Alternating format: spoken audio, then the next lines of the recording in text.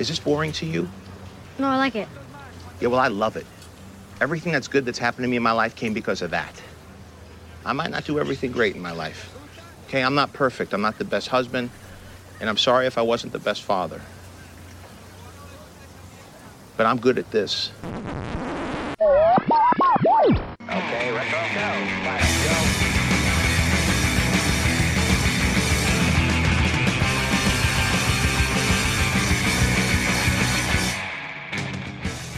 Hello and welcome. Welcome and hello. This is Wait, You Haven't Seen? And it's a show where we talk about movies, and specifically, we talk about a movie at least one of us has never seen before. I'm your host, Travis, aka TV's Travis, and this is episode number 123, and our movie this week was 2014's Chef, and here to talk with me about it, he'd seen it before, but I had not, Vincent Minucci. Vincent, how you doing?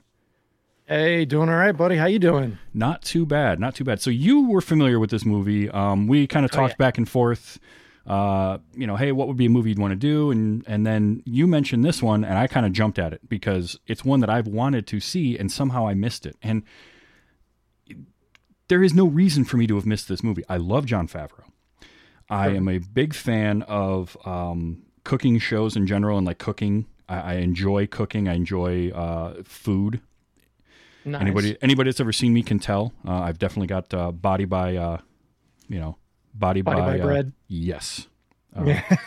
But for some reason, somehow I didn't see this movie, and then it just was like one of those where it was always I need to see that, and then I don't, and I need to see it, and I don't. So I want to say right off the bat, thanks for bringing it up and bringing it as the movie, because I'll just say straight out, this is great. I really enjoyed it. I can understand why so many people like it. And I'm just mad at myself for taking 7 years to see the damn thing.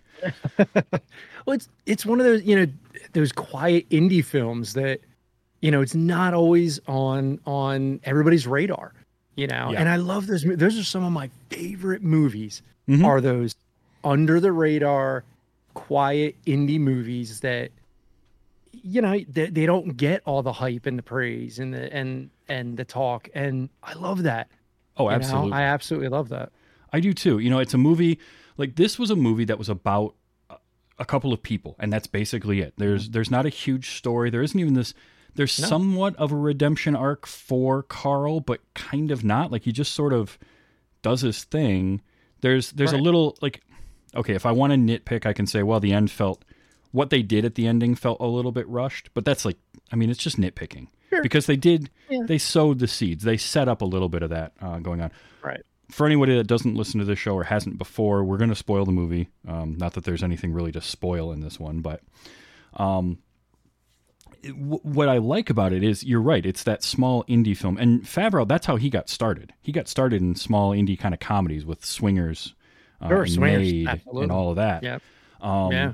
So this was kind of cool to see him go back to that, and because this is post Iron Man 2. So he had really Which gotten... plays directly into this movie. It does. Iron Man 2. Yeah. It very much does. But it was great to see him come back to that, because I agree, those are great movies. I love big bombastic films. I love going to see Marvel movies, and I even sit through DC stuff. I like big action, but there's something about a small movie like this. There was one that came out a couple of years prior that feels very similar to it, about a magician. And I'm trying to remember the name of it now, and I can't remember. I saw it at our local film festival. So okay, I wish I could remember the name, because I got to meet the director. I got to meet the guy that did it. Get out. And cool. He had done all of the close-up magic that was done in the movie was him. That's cool. Which was really cool because he was super nervous, because it was one of his first films, or like one of his first times at a festival. So he was in the green room, and I'm the stage manager, and I'm just down there waiting to get the call that they're ready to have him on. So he's all nervous doing card tricks in the green room, just trying to like calm himself down. That was pretty fun. But that movie reminded me of this, or this movie reminded me of that in a way, where it's just a small story about a guy doing a thing that he's just really, really good at. Yeah. And in that movie, I think it had more to do with his relationship with his father, whereas this is much more about Carl and his relationship with his son and himself and what he does. Right. His relationship with a career. Mm-hmm. Yeah, because his career, I mean, he flushes his own career away and somehow manages to pull out of that in a relatively short period of time, if you really think about it, with kind of what he did versus how things ended up. Like, if you want to complain, if you want to nitpick the movie, you can say it's a little too Hollywood, but I don't care. I don't mind that because it told a fun story and it had characters that I cared about. There were moments in this where I was like, that's just great. So Jon Favreau wrote, directed, and starred in this. Yes. I adore him. I have liked him since I saw him in the movie PCU. Oh yeah. Oh, I love him in PCU. I love that movie. I mean, to this day, every time I see him, he's gutter. He's gutter to me. He's gutter. Always will be, regardless of all the great things that he does. Because I think he's actually a pretty good actor too. He is. Yeah. And but he'll always be gutter. He's always that big dude with the dreads that didn't know who George Clinton was. Absolutely. Yeah, going nuts at the frat party. Yep. Yeah. Dude, Jeremy Piven was so good in that movie. Oh, God, I love Piven in that movie. That is such an underseen 90s comedy. And you can definitely, I mean, people either have seen it and love it or they have no idea it exists. Yeah. It's kind of one or the other. Right. But yeah, so that's how far back I go with Favreau. And then he wrote Swingers. And then he got to write and direct Made a couple years later. Right. Elf. Everybody loves Elf. Absolutely. And all that, but then he gets perennial favorite in our house. We watch Elf every single year. We watch it at least 2 to 3 times before Christmas. There you go. Every year. Yeah. Dusty White mentions Pete in Friends. He was on Friends. Yes. His character in Friends was great. That was a great arc. Friends was my wife and I's like every Thursday night date. Was watching Friends. Okay. Yeah, because my wife and I've been together since 1997. Our first date was April 16th, 1997. That's impressive. And we high school sweethearts. I was 17, she was 15. Our first date was her freshman formal. But Friends was like every Thursday night we were sitting, in the living room watching Friends for years. So yeah, definitely remember Favreau as Pete and wanting to be a boxer. Boxer or wrestler? Boxer. Yeah. Yeah. No, fighter. MMA. Yeah, I think so. It's been a while since I've seen it. Yeah.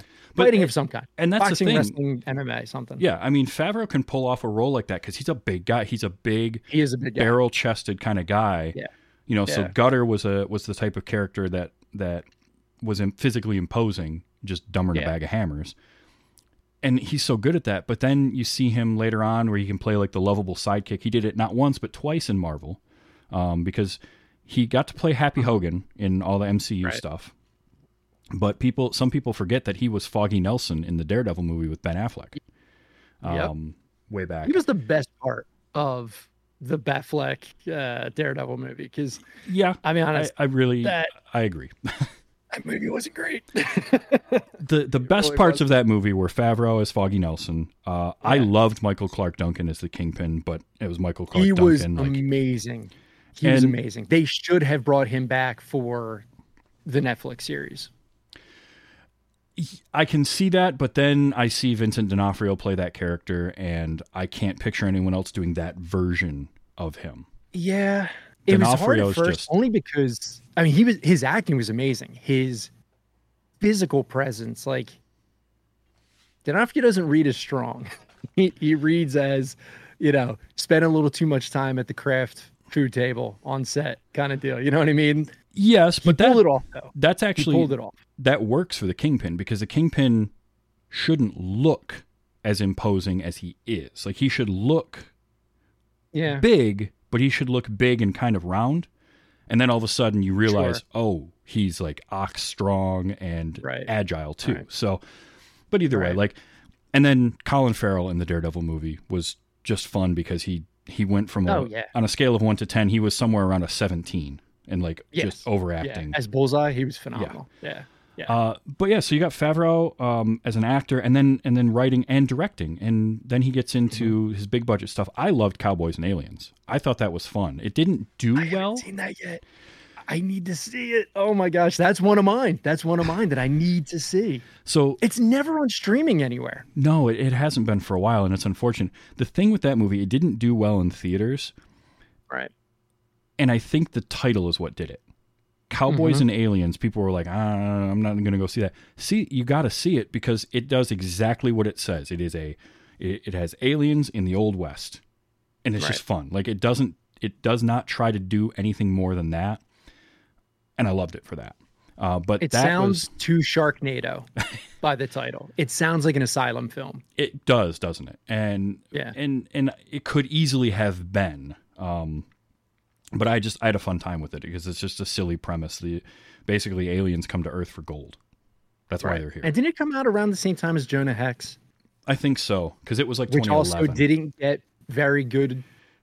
No, Jonah Hex. It wasn't reviewed well. So I think maybe people and then got confused, like, oh wait, Cowboys and that's that one, or even Jonah Hex, that's that Cowboy and Alien one. Exactly. Yep.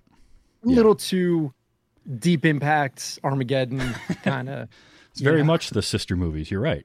Yeah, But yeah, he did that. It didn't do well commercially, and that was after Iron Man and Iron Man 2. So then he goes back to kind of his indie roots and he does Chef. And that sort of reset a little bit for him in the eyes of the public. I don't think for him he really cared as much from what I read in interviews and things where he's like, no, I didn't go back to my roots. But for a lot of people, that's what, critics felt like that. And then now he's gone on to basically him and Dave Filoni have carried Star Wars kicking and screaming into this decade and have done some amazing work. So, yes.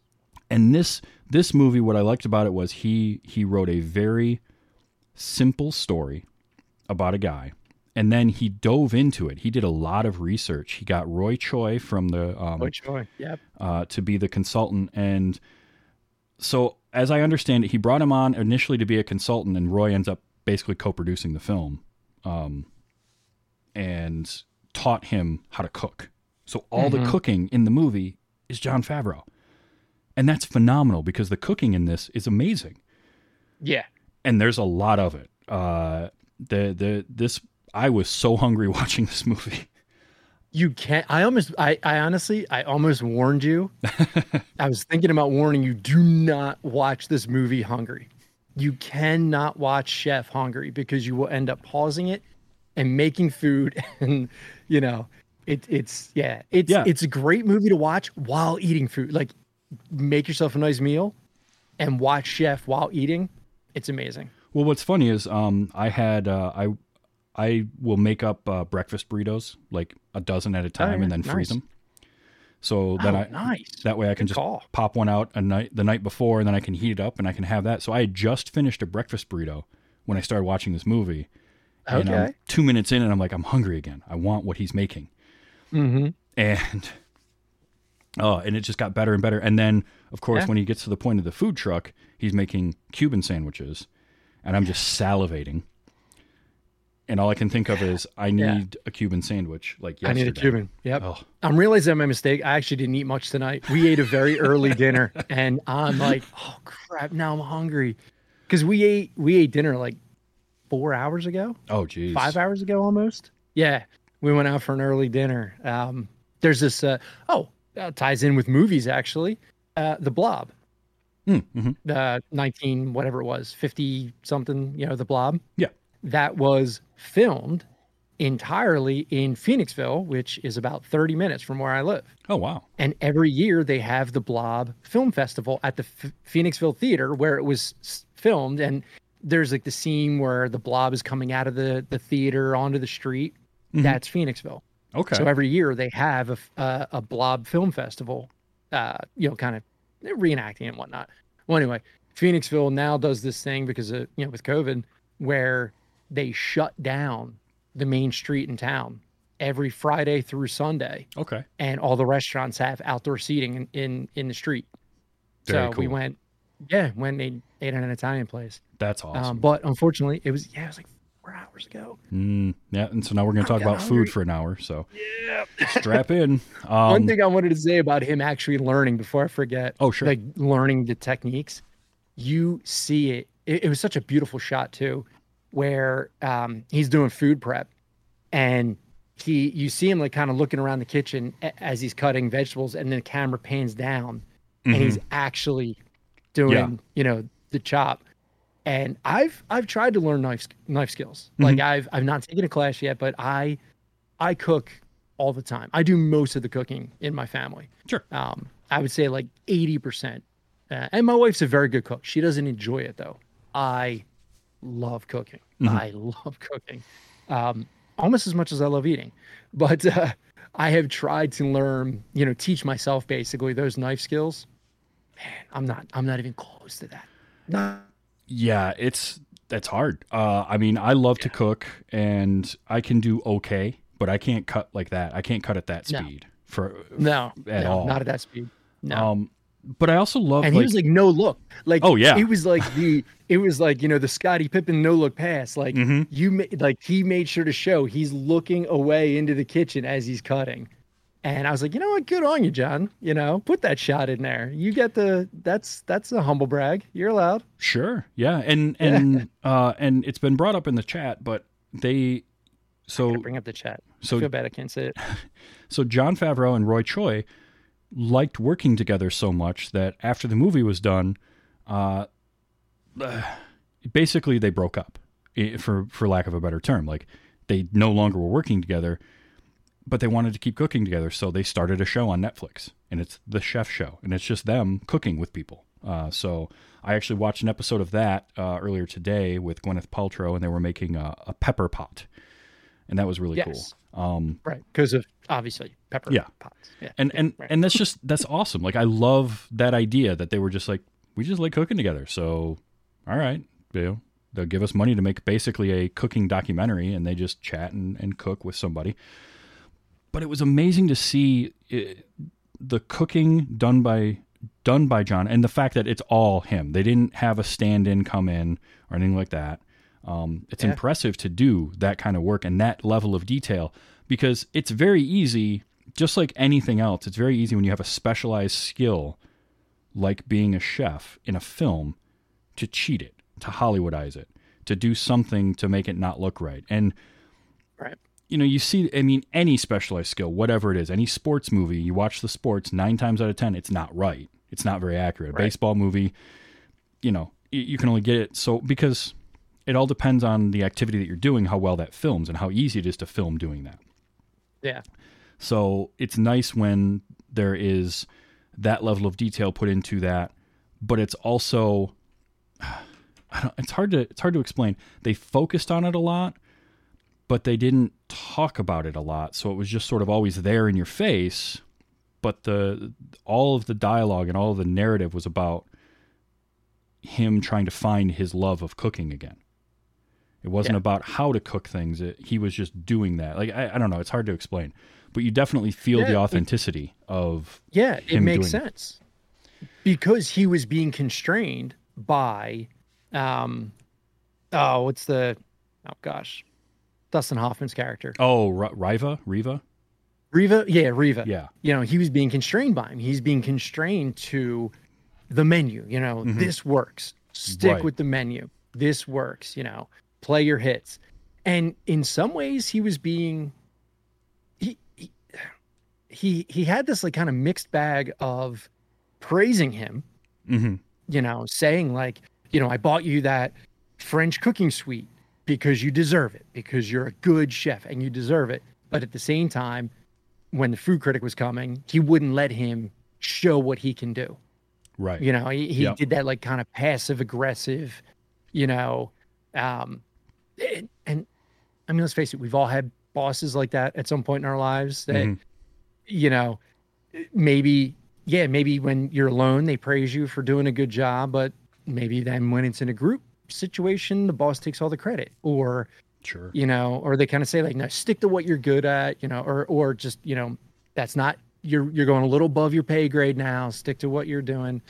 And it sucks. It hurts. I mean, Jon Favreau said it, and he was saying it to Oliver Platt at that point, but he was saying, it hurts, it hurts us. You write these words and it hurts us, where it wasn't really Oliver Platt, the food critic. I just jumped ahead. Sorry. That's okay. you know, really was the restaurant owner keeping him in a bubble, you know. And I think a lot of it probably speaks to I don't know. I literally have only met a couple chefs in my life, but you know, those that don't own their own restaurant probably experience that.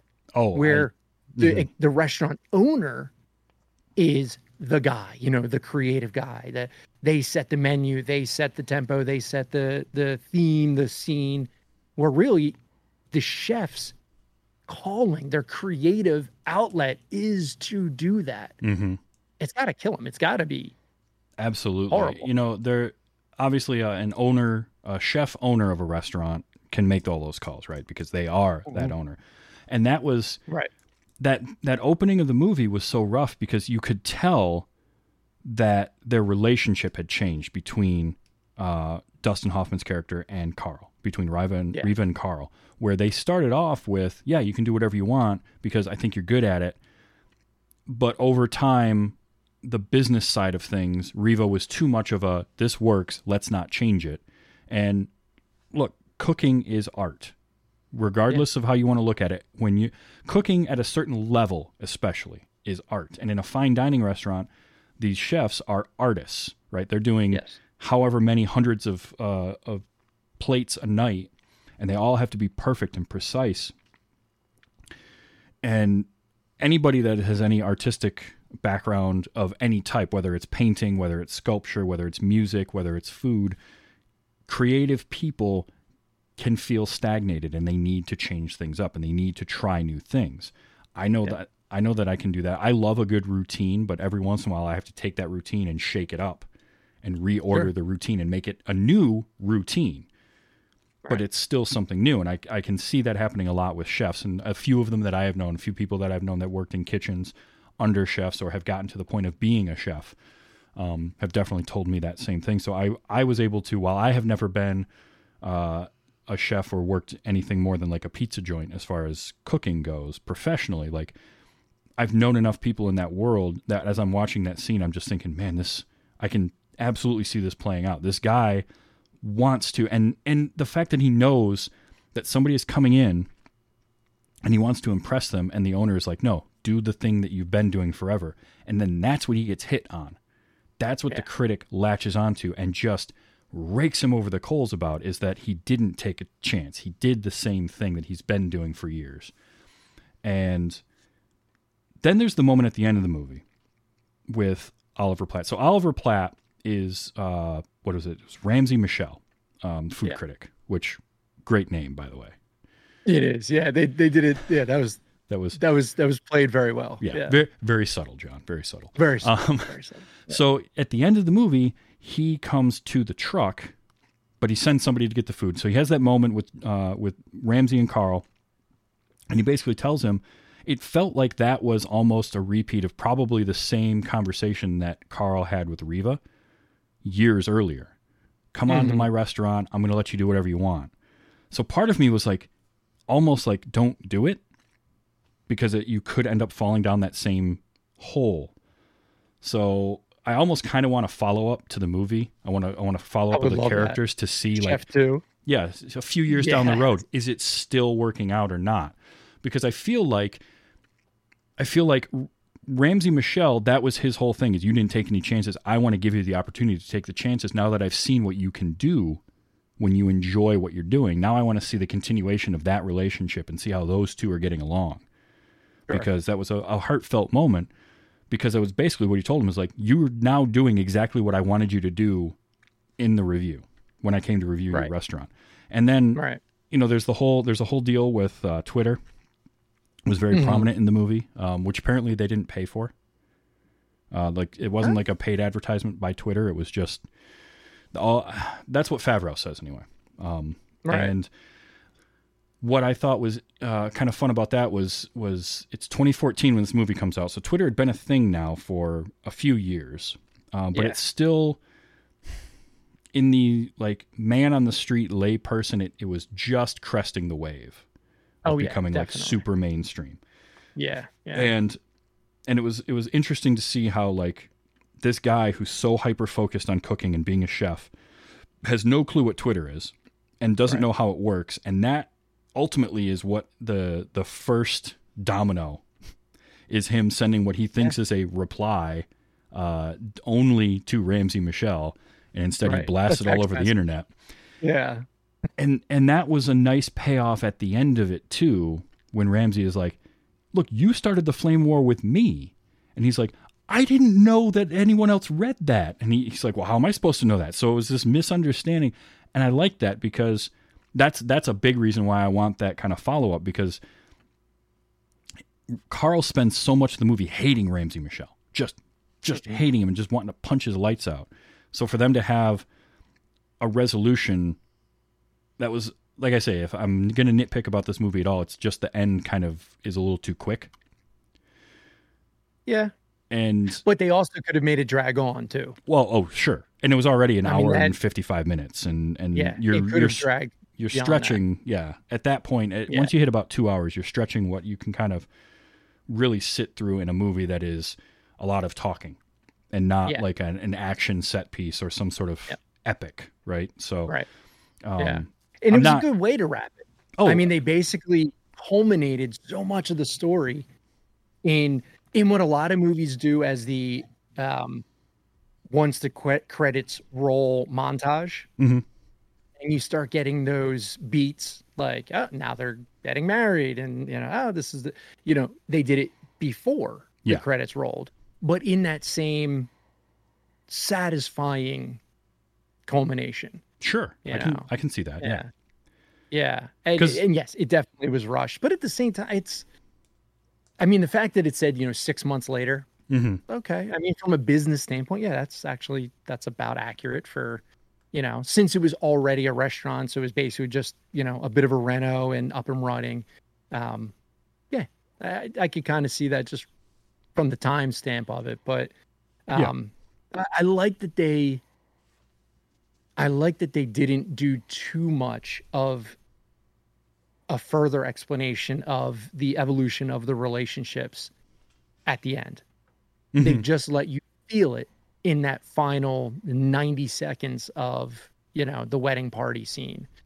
And speaking of the wedding part of it, at the end, one of the biggest things for me that I loved about this movie, and let me caveat this by saying, I am not really a big Sofia Vergara fan. Okay. She's fine. She's fine. And in no ways meaning to objectify her in any way, but I've never found her attractive. And I know that's like the big selling point of Sofia Vergara, how attractive she is. I don't know. She doesn't really do anything for me. I can't stand Modern Family. It's got nothing to do with her. I just don't like that style of comedy. Fair enough. I have kids. I have seen the Smurfs movie probably 20 times more. Sorry. Make him a spit all over your keyboard. But yeah, she's fine. I loved her in this movie. I thought she was great. And the chemistry that she had with Jon Favreau, especially Jon Favreau and the son and her, the chemistry there was incredible, particularly at, what's the name of the restaurant?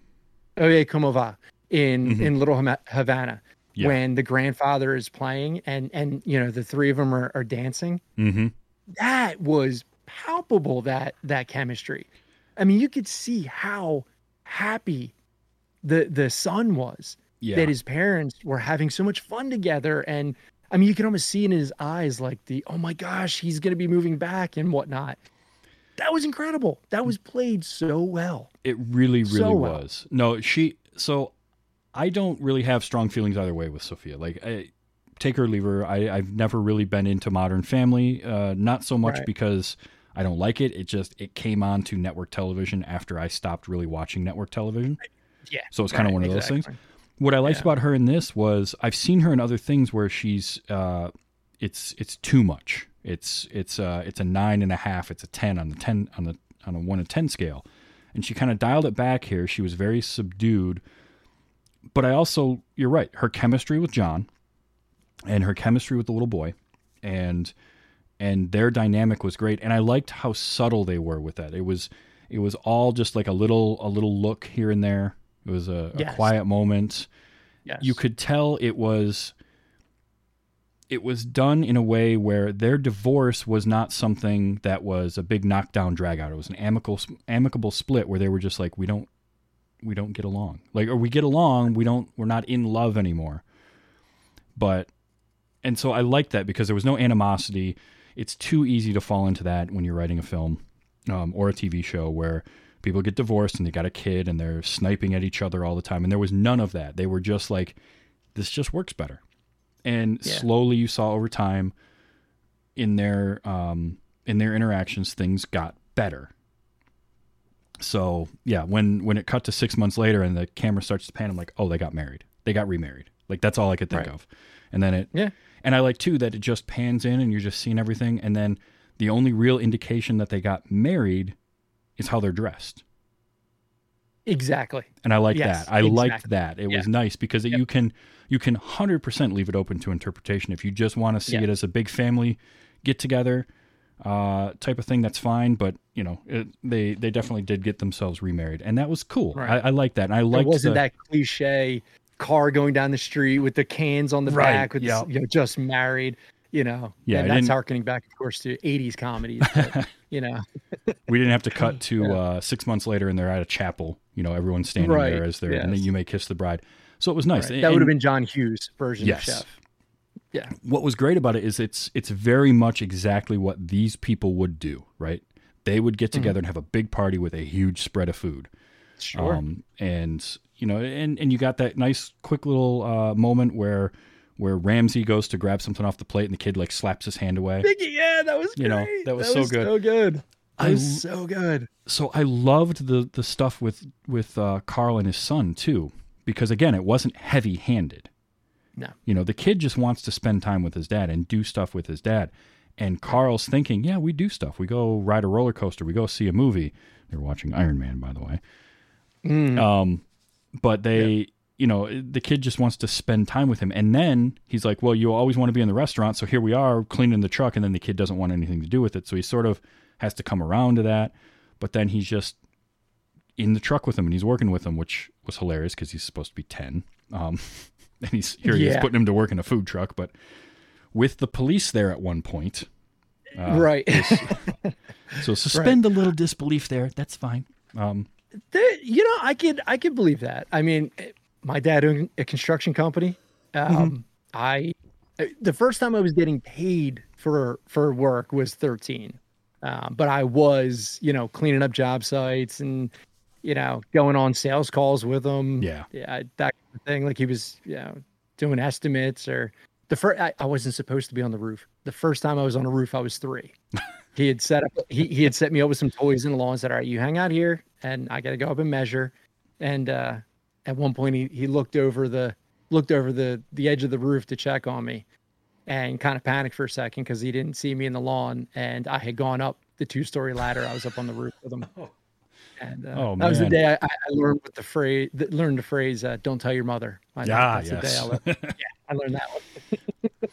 But yeah, just the interplay with him and the kid was great because you got to see it build over time to his realization that he's not been great. Like he was never in denial about it. He's never like, no, I'm a great dad. He was like, no, we do stuff, I think, don't we? I'm not really sure. And he sort of realizes that he's not. So then he decides to take him with him on the trip, bringing the truck back to LA. And that was cool. That whole scene with the three of them, with him and Martin and Carl Martin and the kid sitting out back after their first night cooking in the truck, was one of my favorite scenes in the movie. Where he gives him the beer. Yeah. Martin gives him a beer, and that scene was fantastic. It was so good. Yeah. I haven't even mentioned John Leguizamo yet. John Leguizamo is Martin.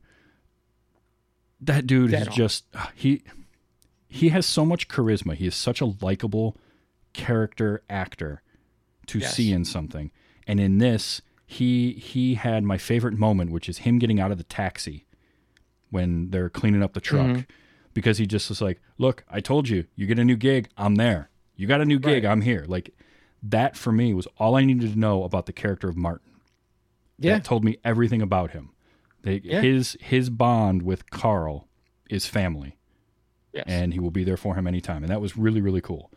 That was fantastic. Like when Carl said to him, like, "Hey, it pays nothing." He's great. I'm in. Yeah. You know. Yeah, that was fantastic. Even Bobby Cannavale was fantastic. Oh, he was so good. You know, no, he was great. What I liked about him, and he was one of my early on one of my favorite parts, because everybody's worked with that guy who's good at what he does. Well, not 100% there. He's not all there. He's just a little bit off. But when it comes down to it, you can count on him. Yeah. So I love that moment when he comes out and he's putting his jacket on, and there he is sleeping in his car. He's like, "Hey, big day today." He's like, "Yeah, why do you think I slept here?" Why do you think I slept here? You still shit faced?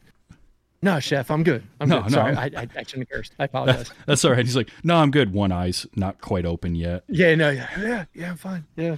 But he was great. He had some great moments, when he sees him at the bar later, and he's like, immediately goes into apologetic mode, because a chef and a sous chef, that's a close bond in a kitchen. Oh, and sure. the way that things went down in the scene where he walks out, and Bobby Cannavale's character, whose name Tommy was it? I can't remember his name now. Tony. Tony. Tony. He sticks around, and what I liked about that was, they come into the scene. He's in the bar. Tony comes up to him, starts apologizing immediately, and Carl is genuinely happy for him. Yes. Like that isn't a put on. That isn't anything out that. He's like, "No, look, you're good enough to do this. I don't. That's perfectly put. I don't like the way it happened, but I'm glad that it happened." Like that was so. Yep. The line was fantastic. And that was what I liked about this movie, was the characters and the relationships between them felt like real people. Yeah.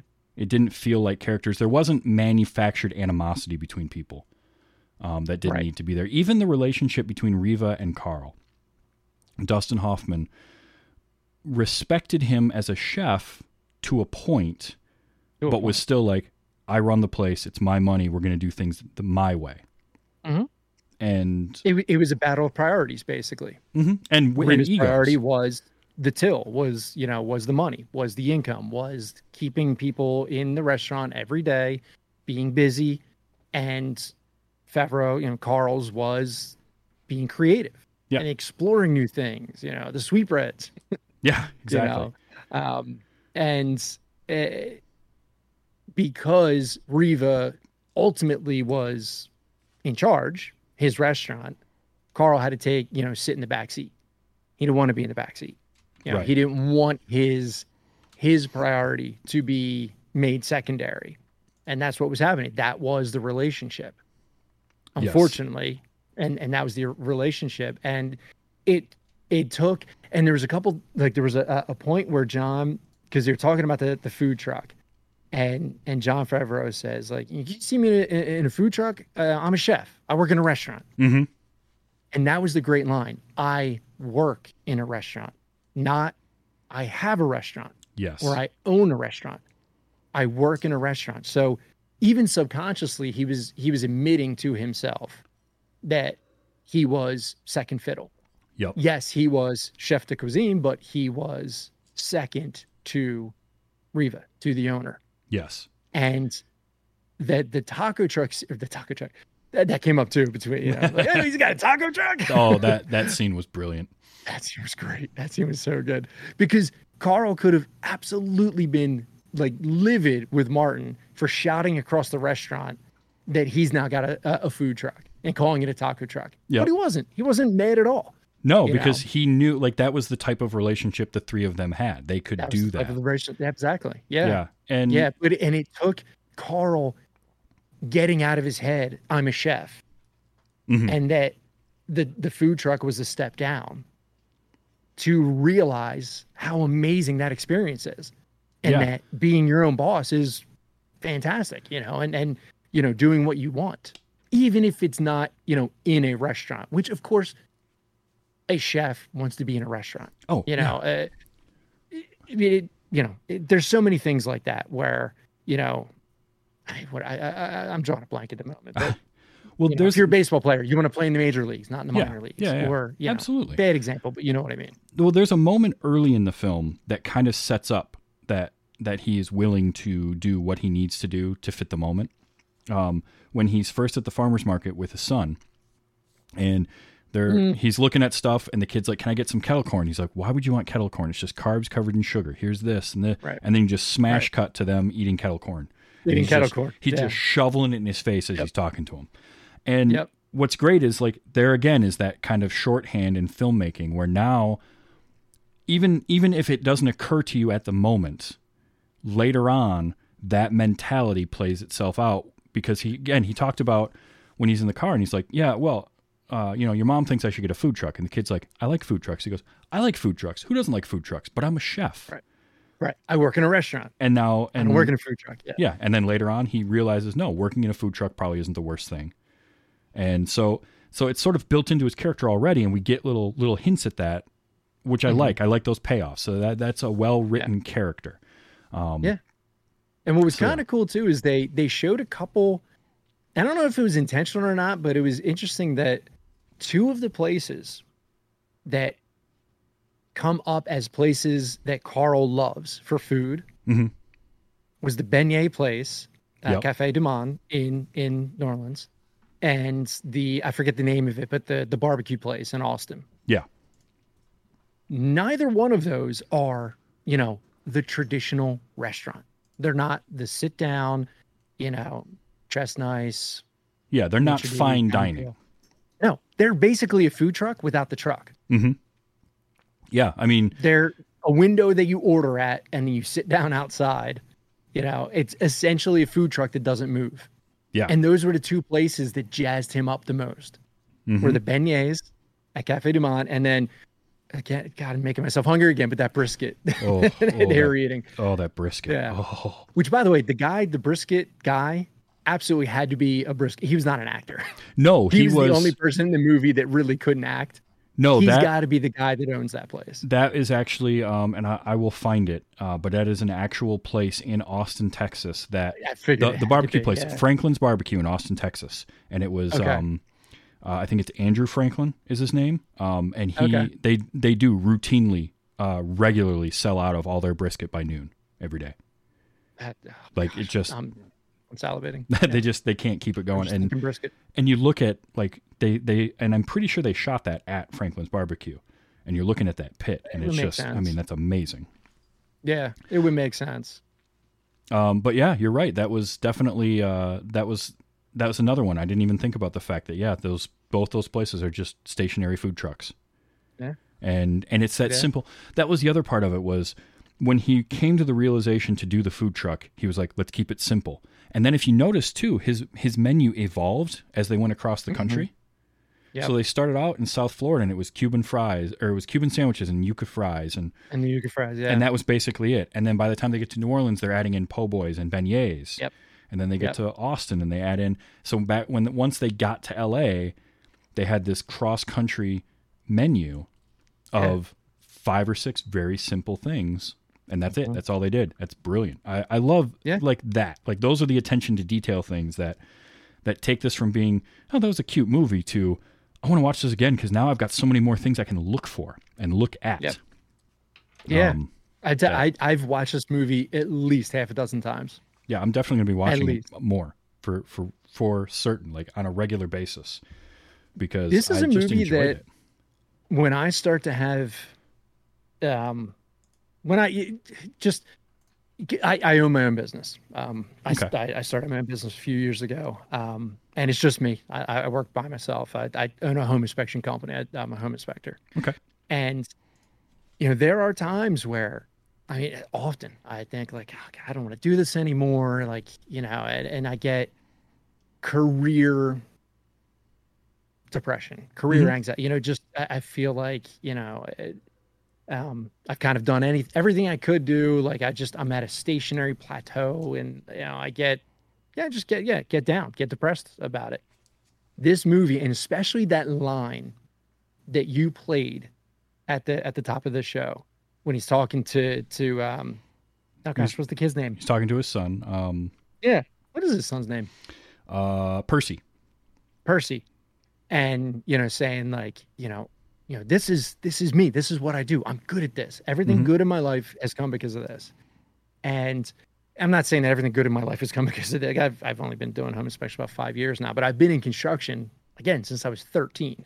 Right. You know, I've been doing it for, how old am I? 28 years now, 27, 28 years, in various aspects, whatever. But this, you know, movie, that mentality kind of recenters me a bit. And it's like, you know, yeah, I can keep going. Like, Yeah. you know, I'm not going to be doing this exact thing for much longer. There are certainly things I want to be doing more. I have aspirations to other things, but, you know, I often use movies as a pick-me-up. Mm-hmm. And this is one of my definite pick-me-ups, movie pick-me-ups, where, you know, when I'm feeling down and I'm literally like sitting here at midnight writing reports, and I've got to wake up at 7 a.m. to get back in my truck to do another 16-hour day of inspections. And it's like, oh God, I just don't want to do this anymore. And I fire up Netflix, put on Chef, and, you know, yeah. And the music, dude, the music alone. Oh God, I love the soundtrack. So we're going to talk about music here in just a second, but I do have to, Nice. I just want to double up on what you're saying. That is the thing that I took away from this movie is it is a positive movie without being like cloying. And it's also not super, super heavy handed. Like it's a feel good story that doesn't have to be someone overcoming the odds or, you know, something like that. It's just like a guy and some shit happened to him, and a lot of it was his own doing, and then he dug himself out of it because he realized what he liked and he got back to what he liked. And that is perfect kind of comfort food movie. Yes. And that's my favorite kind of movie. Yeah. And you only find them in these indie films. Yeah. Oh yeah. Yeah. Well, you only find them in these. And it's because I think in these indie films like this, they can get away with and do a story like that because it doesn't have to be, it doesn't cost a lot to make, and it doesn't have to make all the money. It doesn't have to make $180 million. Right? Yeah. It doesn't have to make $200 million in its opening weekend. It can just kind of be out there and do its thing. So, you know, movies like Safety Not Guaranteed. I don't know if you've ever seen that. Yes, I have. That kind of fits into that. It's, you know, it's a different story, obviously, but it kind of, you feel good at the end of the movie. Yeah. Yeah. Yep. I love that. I love that movie. Absolutely love that movie. One that's very different because it's actually a lot more very quiet. One of the quietest movies I've ever seen, and not somber, but serious. But at the end, you do feel good. I mean, it's an impassioned movie, especially towards the end, is a movie called Here, Here. Okay. Here. It's Ben Foster. Okay. I like him. Nobody else you would recognize in any way. He plays a guy who works for a satellite mapping company, basically a GPS company. His job is to rectify satellite telemetry data to make sure that there's no errors in the data versus the actual on-ground measurements. So he's a one-man survey crew, and he's rectifying these satellite images and GPS telemetry. And he's in Armenia. He just randomly meets a girl, and they just have a very realistic, like 5-day relationship, I think it ends up being. And I don't want to give too much because honestly, I want you to watch the movie. It's a phenomenal movie. I love this movie. When it was on Netflix for a time, I watched it probably 6 or 7 times before it got off Netflix. Wow. And then I think I actually rented it. I wanted to watch it again so bad. I rented it on Amazon Prime. I love that kind of movie that you just feel good at the end. And it's not, you don't feel like you just got dropped off a tower. Like, you know, your heart's not pounding. Like it just, it's not bubblegum. It's just a good story. Yeah. Told well, told simply. And you can have a film that leaves you feeling good at the end that doesn't need to have a horrendous event in it to be the catalyst. Correct. Like the worst thing that happens in this movie is he loses his job because he blows up at someone. Right. Like that's the worst thing. There isn't a death. There isn't some sort of traumatic event. There isn't this horrible relationship or event that causes a rift in a relationship. It's just, and that I think is such a huge testament to this movie and movies like this, where you can tell a story, you can get emotions out of it, but it doesn't have to drain you at the same time. Sure. Yeah. So exactly. that was great. And fantastic music. And So good. when food is your focus of the film, you have to have some more of the sensory input, right? Because films sensory input are visual and audio. Well, food has a visual component, sometimes has an audible component, but it's really about smell and taste, and you can't get those through in a film. So the use of music with the Foley on the food. Oh, like, no. I mean, you heard the sizzle and in the chop, the crispness. That's a tough word. Vegetables. Yeah. No, they you're did right. A good job. Yeah, the Foley work was great in this, and then the use of music was great in this. Yeah. I love when movies use music well. That's one of my. That's one of the reasons why Edgar Wright is one of my favorite directors, because that dude knows how to use music and sound in just amazing ways. And this movie is does it in a different way than like an Edgar Wright does, but still very similar. You have your music, because music is so regional and so location specific a lot of times. Food is the same way. So the music when they were in Miami and when they first start out with the food truck is very South Florida, Cuban influenced, and the music Which was awesome. Yeah, and then the music morphed just like the food truck and just like the menu was morphing as they went across the country. So they get to New Orleans, and now you're hearing that New Orleans jazz. They get into Austin, and they're parked outside of a blues festival that's going on, and that blues artist that's playing. Like, the music in this was so good throughout the whole thing. I loved it, just bar none. Like, it's the kind of thing where I want to go out and find a bunch of the songs and just make a playlist and have that when I just need some good background music, like just some good kind of feel good. I'm going to work on something, have some music going. Yep. And they even managed to mix in the specials, which was like crazy how a British, ska band fit so perfectly in. And I think that was when they were in between Florida and New Orleans, I believe. I think so. I mean, you got something like that. You got Al Green on the soundtrack with Tired of Being Alone. Al Green, I'm in. Oh, what were they singing in the truck? When I get that feeling. Yeah, that was Sexual Healing. Yep. Sexual Healing. They sounded good actually singing it. They actually did. It wasn't too bad. Good. That was a cool scene. And then Percy's sitting there like he's like, oh, like you can see the awkwardness on his face, like, oh gosh, my dad's talking about sexual healing. So the stuff in the truck, what I loved about that was the bonding moments where here's the two of them singing, and Percy is feeling so awkward and so weird, and then you just watch it morph on him over the course of it to where he starts laughing. And then my absolute favorite scene in the whole movie, just because it just made me laugh out loud, was the cornstarch. Oh, gosh, where they're driving out of Florida because like Percy sort of half wakes up and sees Martin with the thing of cornstarch and he's just dumping it down the front of his pants. He's like, "What are you doing? Putting cornstarch in my huevos?" Yeah. He's just like, and then the reaction when he wakes up, he wakes up Carl, and Carl's like, "You putting cornstarch on your nuts? Can I get some?" Like, but yeah, it's just, that was so good. There were so many good moments in this movie. Leguizamo kills it throughout the whole thing. Yeah, when he was impersonating Sofia Vergara, that was great. I miss you so much. Oh, I love that. I love you. And we haven't even talked about, Amy Sedaris shows up for one scene. She's the publicist. And that was one of those I was like, that's a good get, to throw in there as a little cameo. And then the other cameo we haven't mentioned yet is Robert Downey Jr. Sure. And obviously him and Jon Favreau work well together. They've worked a few times together, so that's cool.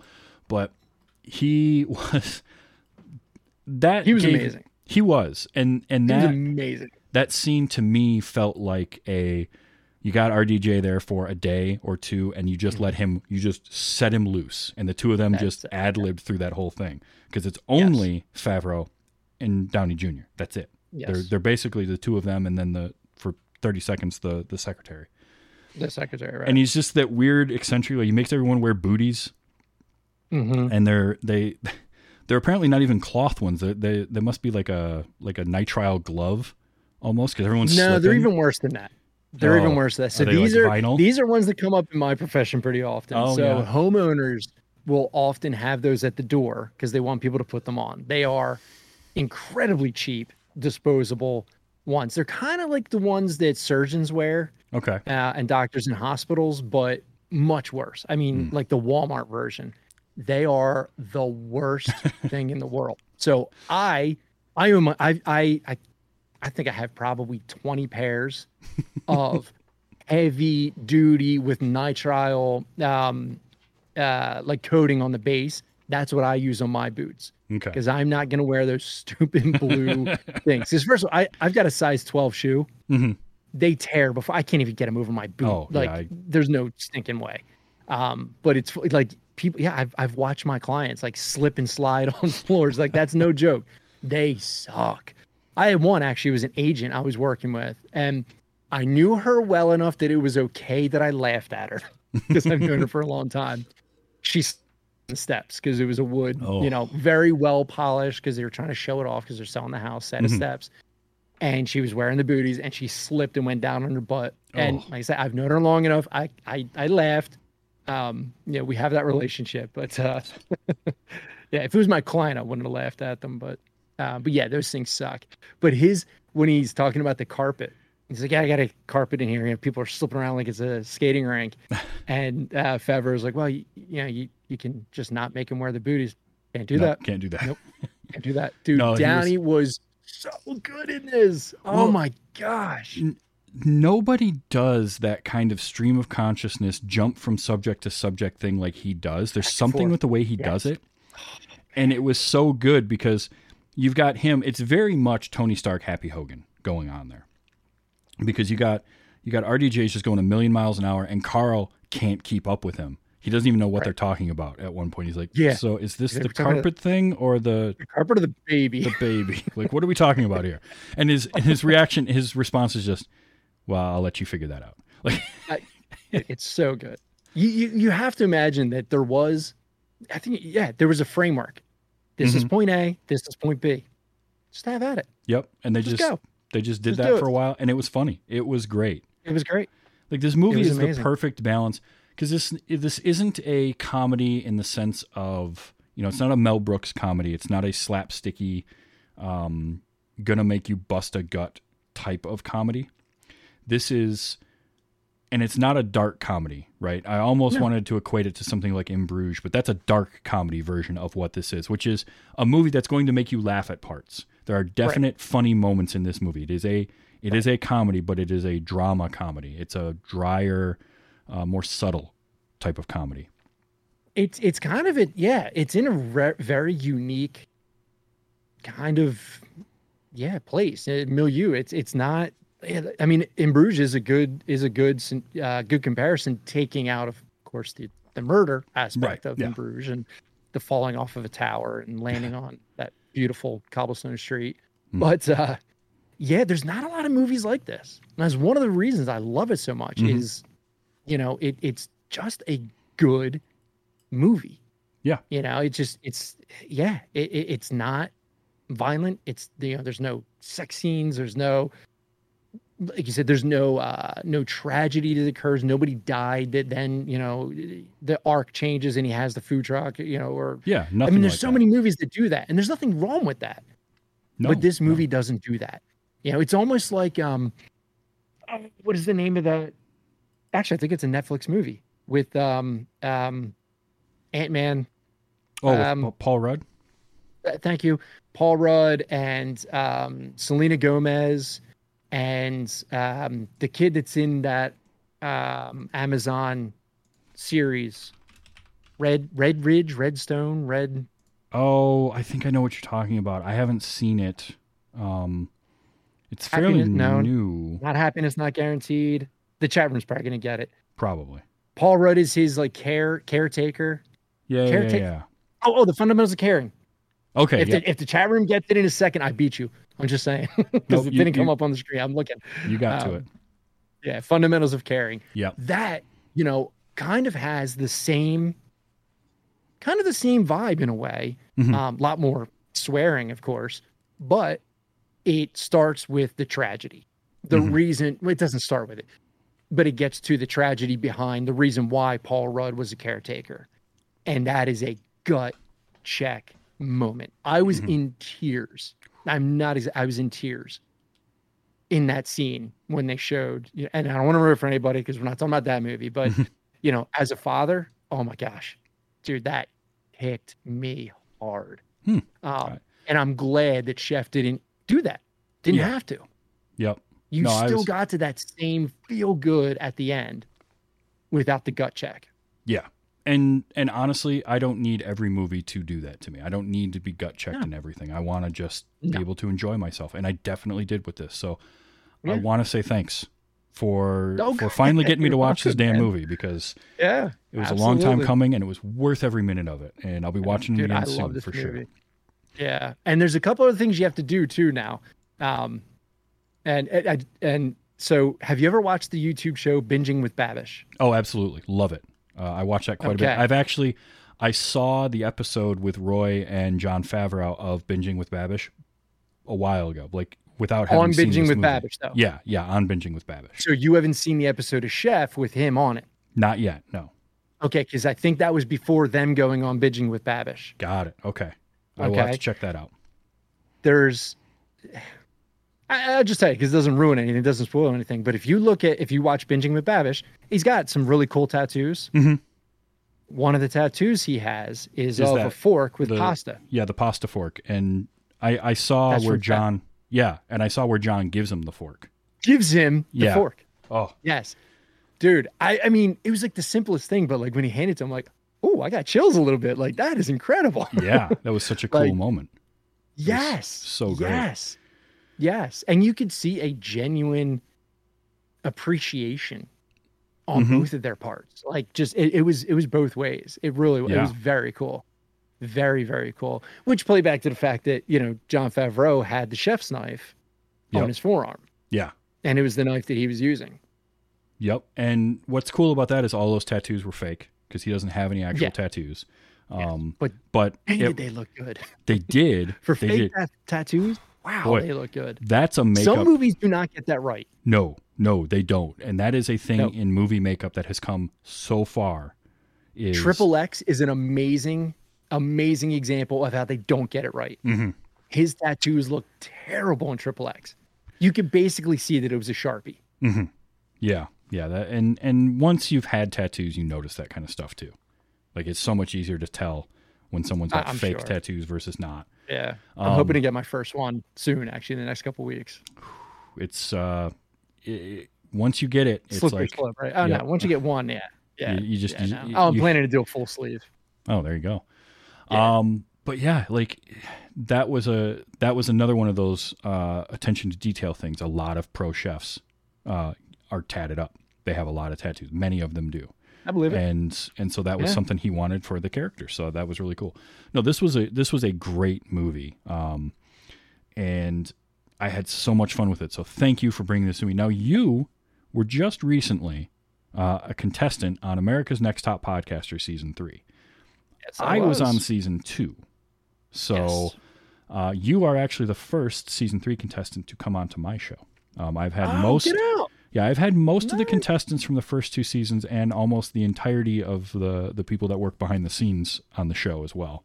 On at one point or another. I've had, and for those unfamiliar, America's Next Top Podcaster is a podcasting reality competition created by and hosted by Brian Ibbett. Hammond Chamberlain does the production on it. Monica, who has been on this show several times, handles social media and wrangling everybody. She was in season 1. In fact, in our chat room, Danny Ora's the winner of season 1 is in our chat right now. And oh, nice. And it's a great show, and I have made so many great connections and friends from that show. You were on season 3. So if you haven't listened yet, go listen to season 3, because it was a good one. And it was a fun experience. Well, fun. It was definitely an experience. It's an experience. Yes. It's an experience. Yeah. It's an experience for sure. But do you have any other things that you're working on that you'd like to tell people about? Where can they find you? Yeah. So and part of the reason why I jumped on America's Next Top Podcaster is I've been on a bit of a hiatus with podcasting, not for any reason other than the fact that I made a terrible decision to start my own company and have our second child in the same year. Oh, yeah, it was an awful decision. So, I have no time ever. So unfortunately for me, and I've been podcasting for, actually, this is my 11th year now. I started podcasting in 2010. So that was a big thing for me, was getting back on the horse, basically. Nice. And this is the first podcast I've done since ANTP, because I have a little bit of PTSD from getting voted off. I'm not gonna lie, that happens. I was kicking the pants. Yeah, that was kicking the pants. Yeah, Justin, man, he got me. Yeah, he definitely. I love Justin though. He's great. Guy. Everybody involved in that show is great. Dusty White in our chat room was on season 2 with me. Okay, nice. So nice. Lots of connections there. There are. And that leads me to what I'm doing these days, because I've actually got 2 projects in the works, and I've got one I just need to resurrect. It's a solo mic show, but the one most closely connected to this episode of this show, in fact, is Dusty O'Connell, season 3 contestant, my teammate on AMTP. He and I are starting a podcast specifically about food science, food chemistry, just a geek out love of food show. Awesome. Tools of the trade. He works in restaurants. That's what he does. So it's going to be a deep dive on restaurant tools, the differences between what you have at home versus what's in a restaurant, why things are different, when you make them versus when they're made at a restaurant. Latest in food science things, gastro type stuff, to food history, where things have come from. Just an all out geeking out of food. Basically cool. Chef, movie, and a podcast, essentially. I like it. So, that's awesome. Yeah. So that's going to be coming out from he and I soon. And Audi, one of my other fellow teammates on AMTP, Audi Norman. Oh yeah, Norman. Audi Norman. Yep. Actually, he and I do a show together. I was mixing his Twitter handle with his name. Yeah, and it's throwing me off. Yeah. He and I are doing a show that's we're getting ready to spin it up very shortly about. We both have children of a similar age. I have a 13-year-old daughter, 5-year-old son. He has 7-year-old twins and a 4-year-old. Yep. If I'm remembering that correctly. That sounds about right. Yeah. So the premise is all around basically bringing up kids as geeks, as getting them into geek stuff, into Star Wars, into Marvel, into DC, how to do that, when to let them watch certain Marvel movies, or what's a good, transition into that. With Star Wars, do you let them, at my 5-year-old, watch Phantom Menace, or maybe start them off with Clone Wars, that kind of thing. Okay. And just basically, that dad factor around geek stuff, comic books, gaming. Big thing with my son and I. We, right before we went to bed, we were playing Lego Marvel Superheroes. Very cool. We probably got 50 hours in that game together, over months and months and months and months and months of playing it. But stuff like that, just how to bring that love of geeky culture stuff, just all this. I mean, you've got to, Star Wars. Is episode 2? Yeah. Behind you? Episode 2. I mean, look, geeks of a feather, right? But how do you bring that to young kids? Because it's not always the easiest thing. There's a lot of violence. There's a lot of language. There's a lot of things that, like my 5-year-old, very sensitive to violence. Very sensitive. Very, very sensitive. Blood, like he cannot stand seeing blood on screen. So things that are like, rated TV Y7, I have to watch it first, because there's a lot of things that he really does not like. And, and he'll say like, scary. And like, he turns around, like he doesn't want to see it. And I love that. But I also want to share this stuff with him. Right. So we're going to be kind of exploring that together, and bringing other parents on, and like how they've kind of brought their kids up in these kind of things, and when they introduce them to stuff, and that kind of thing. So that's another one. And So we don't have a name nailed down yet for the one with Dusty and I, the food one, but for Audi and I love the name so much. I got to say it's going to be called Please Geek Responsibly. Nice. That's going to be the I like name of the podcast. Yeah. Yeah. Audi so is we're Audi is great. He and I do a show together. We're on our mid-season or mid-year break. We'll be spinning it back up soon about Highlander. yes. And Audie's wonderful. Why did I say that when I started talking about Audi? I'm sorry. Of course I knew that, but yeah. No, that's I'm all sorry. right. But great. Yeah. Well, that's cool. I'm looking forward to listening to both of those. And when you get them spun up, let me know. And I'll plug them here. I'll plug it all over Twitter, whatever. Nice. And then the third is one I already did. I just got to get it going again. It's Lyrics Undercover, which is it's actually a Brian Ibbott show. It was one of his shows that he produced years ago, and just everything with Coverville and TMS, the morning stream, it just got away from him. So he actually basically put out a casting call to people to apply, and I ended up, rising to the top in that, and then I hosted it for, oh gosh, I don't know, I probably good 18 months to 2 years I was doing it, and then a lot of like a family thing kicked in, and then starting the business, and my son being born, it just completely sucked me dry of any extra time. I don't know what extra time is. I have no idea what extra time is. No, once you have kids, there is no such thing. Because my wife and I tag teamed, and I started the bedtime process with the 5-year-old, and then she took over. So, but yeah, so Lyrics Undercover, it's a music show. It's kind of like VH1 Behind the Music for one song. Okay. Kind of a deep dive, like behind the lyrics, behind the cultural aspects of the song, why it came out, when it came out, the meanings, cool. That kind of thing. Kind of take a little like a sideways, like kind of come at it sideways kind of deal. It's really fun. I just got to get back to doing it. I've got no excuse at this point. I just have to get back to doing it. So that'll be the third project. I keep petitioning for a 36-hour day, but it keeps getting denied. So, until we can get that, because I don't have kids and I barely have time to do all the stuff I want to do. So time is the currency that none of us have enough of. That's true. That's true. Speaking of time, so if you want to be, I record the show live, and I stream it on Twitch, twitch.tv/TV's Travis, and you can hang out in our chat room like Danny Ora, Nisbet, Dusty White, Gray Lioness, Locutus is in there too, my old roommate, and yell stuff at me, tell me how I need to watch The West Wing, because I've never seen it, and Nisbet and Gray Lioness will not leave me alone about that. But if you want to be part of that, you can come hang out, twitch.tv/TV's Travis. And the show comes out Wednesdays, anywhere that you get podcasts. If you do listen on somewhere like Apple, you can leave a rating and a review. That helps out making the show more discoverable, as well as just spreading the word if you want other people to hear it. And if you have ideas for stuff that you think that I should see, hit me up on Twitter. Twitter is @TV's Travis. If you've got a movie idea, or if you've got somebody you think I should talk to, I am always open for suggestions on new guests.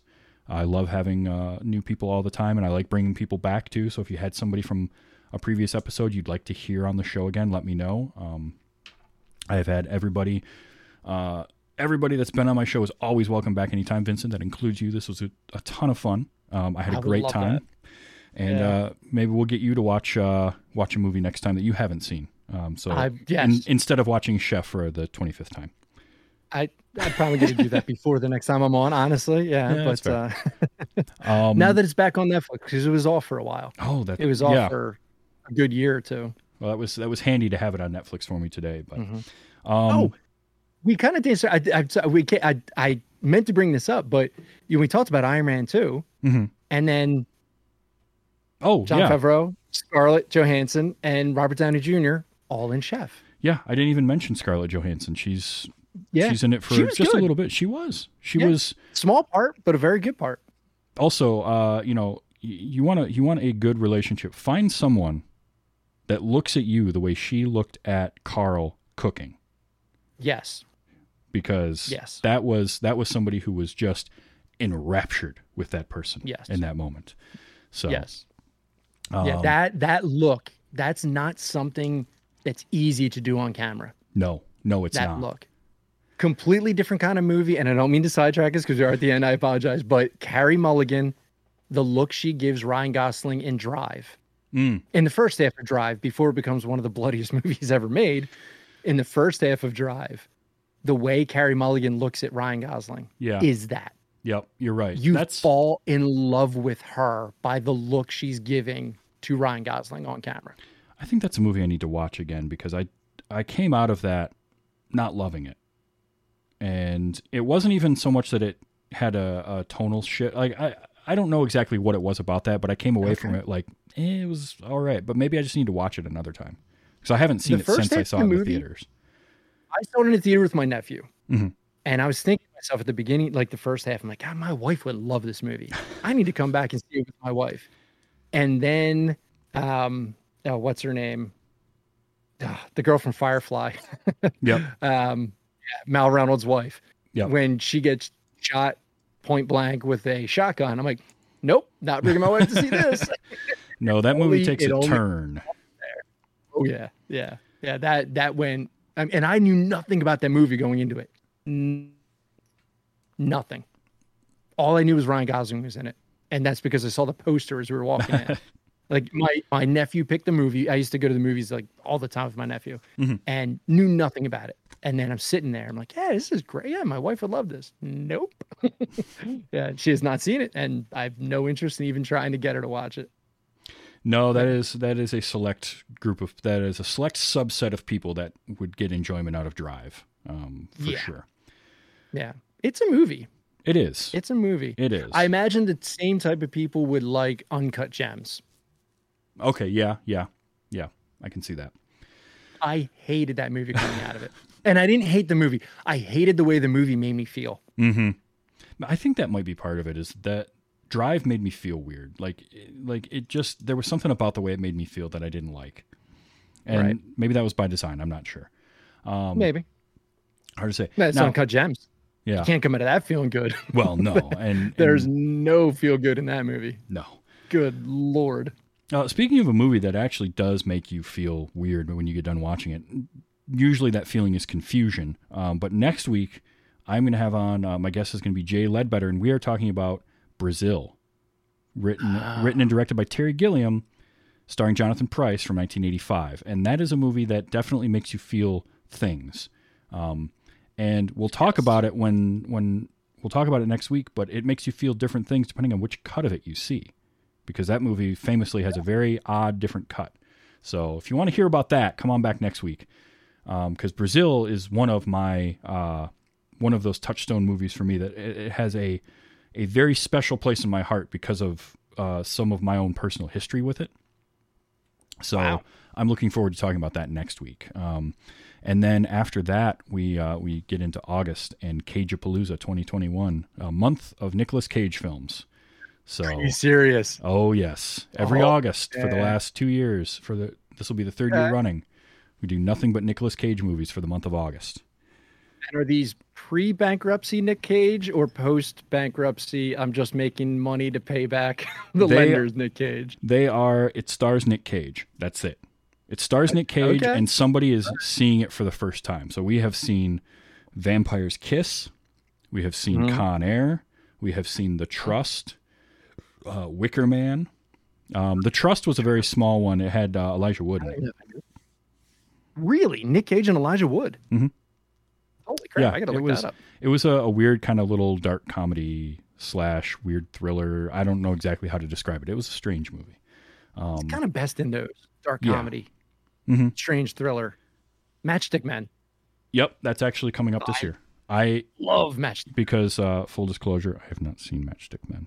And I'm my God. It's Nick Cage, it's Sam Rockwell, and it's Ridley Scott. And the fact that I haven't seen it is it is high on my list of shame. So I'm fixing that this year. So that's what's coming up. Well, Vincent, this has been a ton of fun. Definitely, anytime you want to come back, we'll do it again. Anytime. Yeah, alrighty. I love it. Yeah, this was great.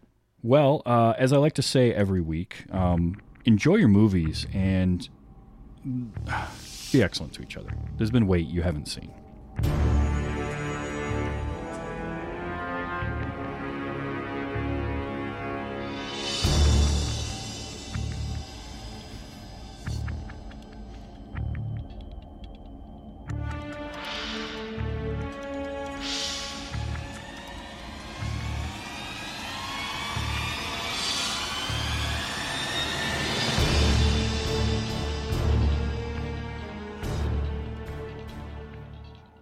what's good is in the morning, you could dip your nuts in oil and make hush puppies.